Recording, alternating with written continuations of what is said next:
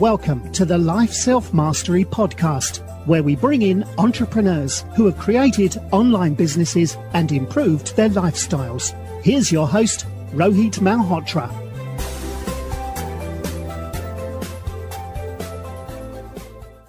Hi everyone, I'm Rohit from LifeSelfMastery.com, and today we have Sona Shah, who co-founded an early-stage startup, Newpenda, a global health social enterprise creating technologies to reduce mortality in low-resource settings through the use of vital signs monitor. Sona is an alumnus of Columbia University with master's degree in biomedical engineering. Newpenda is also an alumni of Techstars Chicago class of 2018. Welcome to the show, Sona. Thank you very much for having me. Awesome. So you do share your journey, on how you got into entrepreneurship and why did you start building or working on your startup, Newpenda? Sure. So my background, my undergraduate degree was in chemical engineering, and I graduated from Georgia Tech a semester early, so I decided, why not travel a bit before starting to work? So I found myself in Western Kenya, so I was a teacher out there, really nothing to do with my engineering degree, but loved the culture and the community. So I was out there for 3 months, and it was just absolutely a stunning place, not just in terms of the landscape, but the people as well. That I, of course, was exposed to several different inequities just being in a rural community in Western Kenya.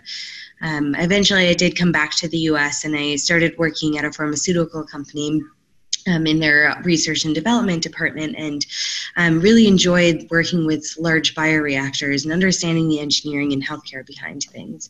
I did find myself thinking that my kids in Kenya would likely never have access to the medicines that I was helping make, and eventually that started to eat away at me a bit. So I decided to go back to graduate school at Columbia University to figure out some way to combine international development with engineering and healthcare, really a way to provide better healthcare to everyone in the world. In my second semester at Columbia University, I met my now co-founder, Teresa, and we took a biodesign course together that really walks through understanding what a problem is first and then creating solutions to help solve that problem. So we started thinking about newborn mortality and why it's so much higher in low resource settings than it is here in the US. So we got some funding from the university and decided to use that to go out to Uganda to do a needs assessment across multiple hospitals. And when we were in these hospitals, it was astonishing to us that very few of the wards had functioning medical devices. We, more often than not, found these devices in a room that the nurses called the equipment graveyard. So really just a room full of broken medical devices. And that's because the commercially available devices just don't meet the unique constraints that we see in many of the facilities, anything from power instability, wireless connectivity. So at that point, we decided that we had to start Newpenda to really use our engineering backgrounds to design appropriate technologies for these settings and really be able to improve quality of care for patients at the same time. Got it. And before you started working on your business, did you always have that entrepreneurial bug since your childhood? Were your parents into entrepreneurship, or is it? I understood the story, but have you had that entrepreneurial spirit since your childhood days? Yeah, I think so, but not in the traditional sense. So I never grew up thinking that I would be an entrepreneur, but my dad and my mom, they're both amazing entrepreneurs. So my dad started a company with my mom even before I was born. And so the traditional word of entrepreneurship didn't really strike me as anything growing up, but I certainly have much more of an appreciation for the efforts that my parents have done. So I think that was always instilled in me growing up, but I never had, the initial inkling that I wanted to start my own company. But certainly now they're oftentimes the first resource when I have questions. Got it. And, does Newpenda have other competitors in the same space? Because it looks like a very unique, problem that you're trying to solve. But maybe you can share more about, other companies who are trying to solve the problem. Yeah, certainly. So our first product is a vital signs monitor for newborns. So it measures 4 different vital signs in a really simple headband, and then the vitals wirelessly connect to a centralized dashboard. So the concept of vital signs monitoring is not novel. That's standard of care around the world for pretty much every patient population in a hospital facility. Where we are unique is the appropriate design for these settings. So many of the monitors that we see here in the US, for example, they're these big machines, big bulky machines that require continuous power, that are single use or have consumables that are very costly or difficult to maintain. So all of these we have taken out and designed something that is much more appropriate for the settings. Now, of course, there are other companies that are interested in medical devices in emerging markets, but there are more than enough needs out there that no one is really stepping on each other's toes at this point. I think the market is pretty wide open for the type of work that we're doing. Got it. And usually your customers are hospitals and other medical institutes? Yes, so we are selling to private facilities where there's still a very strong need, but they have higher purchasing power and less bureaucracy. But of course, there is a strong need in public facilities as well. So we're selling to them through ministries of health typically. And then to scale, we're selling to NGOs that have a presence in over 100 countries. They really have strong relationships with facilities around the world. Okay, so let's talk about the unit economics and how do you create the product, because it's a physical product, and if you can just run through the whole process, and how does the doctors and nurses get to know about the heartbeat of the kid, of the babies and all that. Yep, absolutely. So it's, of course, a lengthy development process just being a medical device. So there are certainly international standards and regulatory agencies that we are following to ensure the safety, quality, and efficacy of everything that we create. So with that, we spent quite a bit of time really understanding what the problem was in the facilities. So our problem in particular was that there were just too many critically ill newborns and not enough nurses to help them. And so often when a baby was in distress, nobody would know, and then these newborns would die from preventable causes. So that was really what we were targeting with the problem. And so our solution was to help these nurses identify a way to quickly identify when these patients are in distress so they can provide more timely and appropriate treatment to them. So we spend quite a bit of time first in facilities, really understanding what the needs and conditions are, iteratively designing our solution with and for our nurses and doctors. So we got to Uganda. We have been to nearly a third of the hospitals in Uganda, really collecting as much feedback as we can. And in that process, we've been in parallel designing and developing the hardware for it itself, which of course requires many prototypes. So our initial prototypes are in clinical trials as we speak. So we have a trial in Boston right now where our devices are being tested on newborns in a NICU setting. From here, we'll be transitioning to the next phase where we miniaturize the device, optimize it, make it more ergonomic for newborns, and calibrate it specifically for that patient population. And over the next year, we're ramping up manufacturing first here in the US, and then we are selling devices and ready for going to market late next year.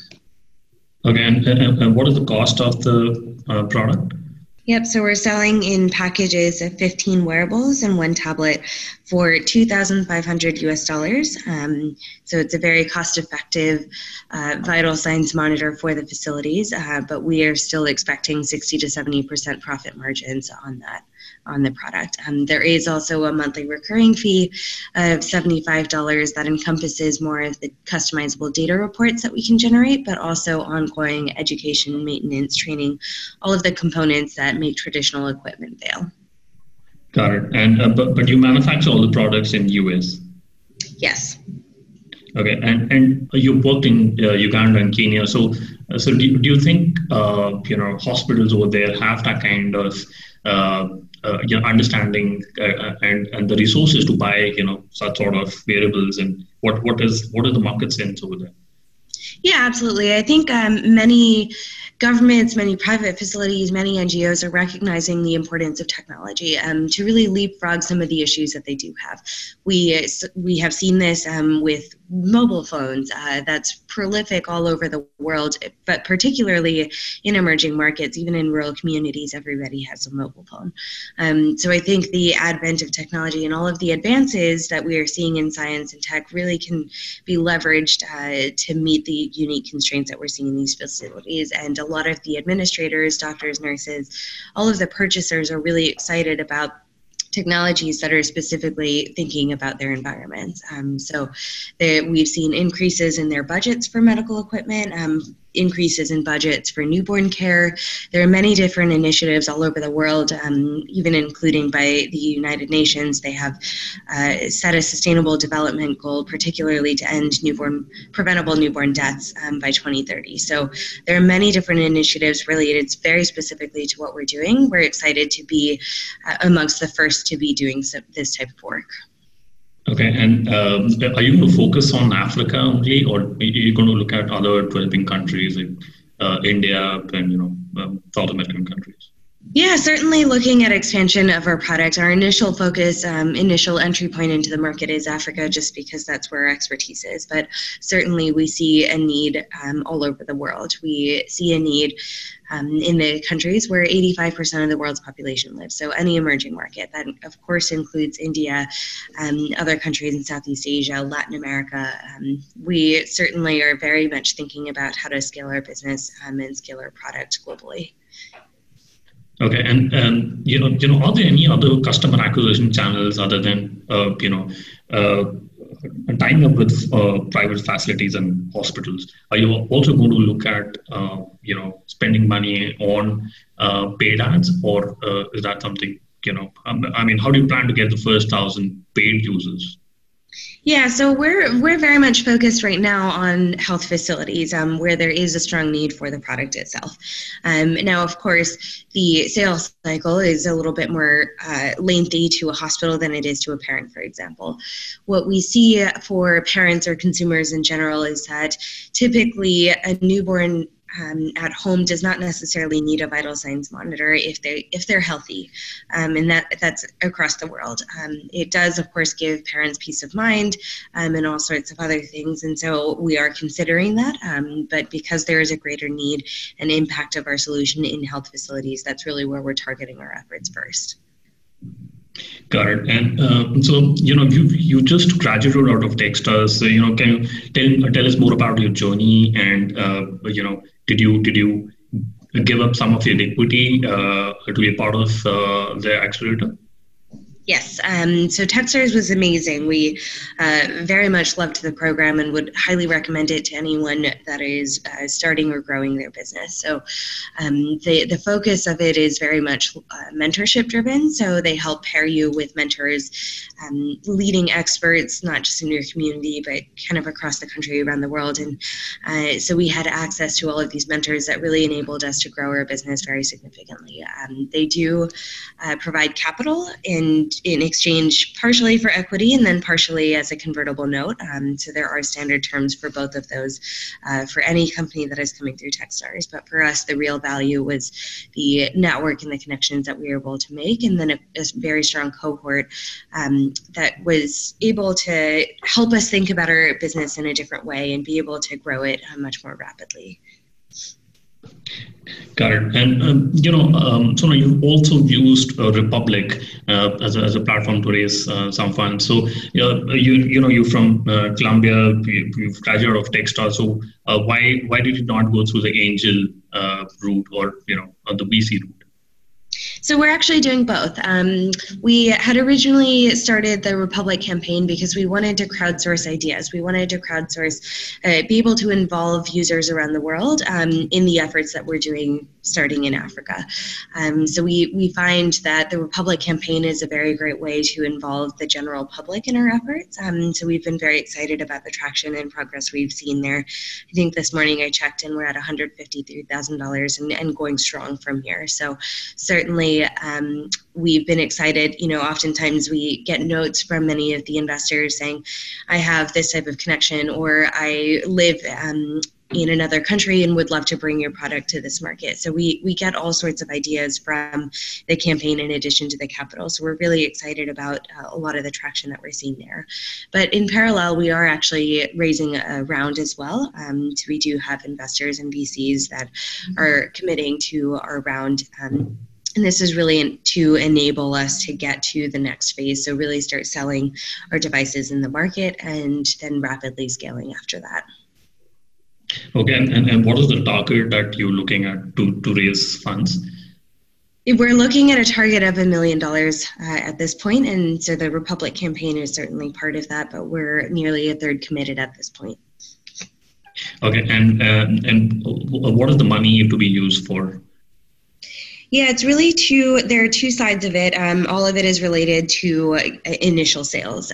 So on the product development side, it's setting up our manufacturing lines, conducting the clinical trials necessary to get regulatory approval, and any iterations that are necessary in between that. On our business side, it's certainly focusing on our customer acquisition strategy, so hiring sales managers based in East and West Africa, an ops manager, but also thinking about how we can build out our customer pipeline in preparation for sales late 2019. Okay, and other than your co-founder, Teresa, are there any other members in your team who are part of the early founding team? Yes, we learned very early on that we needed to have local expertise as well on our team. So we have two amazing coordinators based in Kampala, Uganda. So Dorothy is focusing on our program management at this point, program coordinator, so a lot of our business development activities. And Michael is focusing a lot on our clinical trials and research strategies. So we're fortunate to have a team that is on the ground, and we work very closely with them to make sure that we are involving our users and stakeholders every step of the way. Got it. So let's quickly do the top three. What is your favorite business book? Oh gosh, I read many of them. So I'll talk about books and some newsletters that I also really enjoy. Okay. So on the newsletter side, there is a Global Health Now. I think it's by Johns Hopkins, but they send out a daily newsletter, just being able to talk about some of the issues in global health that are happening around the world, issues or exciting news. So that's one of the ones that I really love. On the book side, there's a couple that come to mind.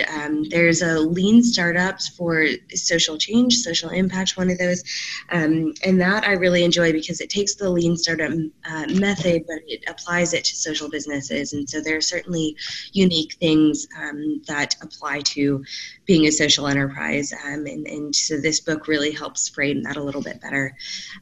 But just, I think more generally, Sheryl Sandberg's Lean In, I really quite enjoy, just being a female entrepreneur. I think there's a lot that we could learn from her in her book as well. Awesome. We'll put that in the show notes. If you could go back in time when you started NewPanda, what is the one thing you would have focused on? One thing I would have focused on.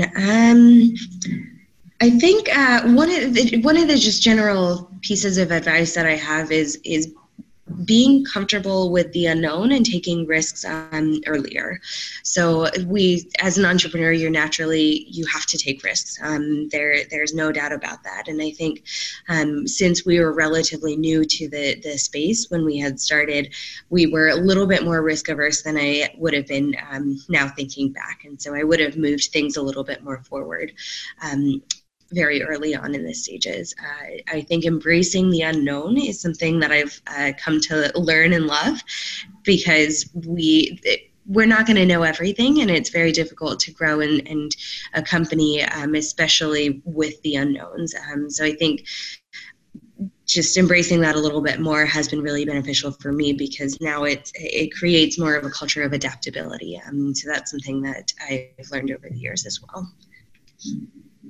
Got it. And do you have any favorite online tools, for example, LinkedIn, Gmail, Slack?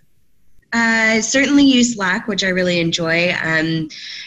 Just in general, all of the Google platforms is essential to our business, and so Google Drive, of course, and then with our coordinators based in Kampala, we use Google Hangouts a lot, but Slack is probably one of the most productive tools that I have. I also really enjoy Airtable, so it's where we have a lot of our CRM set up as well. Awesome. And what is the best way people can know about your Republic campaign, and what is the best way people can reach out to you? Yeah, so we are very much interested in chatting with anyone who is interested. Our Republic campaign is at republic.co/Neopenda. So I'd encourage you to take a look there. And then we certainly are open to emails, info@neopenda.com. If you email that, we'll get back to you very quickly. Right, Sona. It was awesome speaking to you. Thank you very much for coming onto the show. I really appreciate speaking to you. Thank you. I appreciate your time. Thanks for listening to the Life Self-Mastery podcast, where we teach you how to start and grow your online business. For more information, visit Rohit's blog at www.lifeselfmastery.com.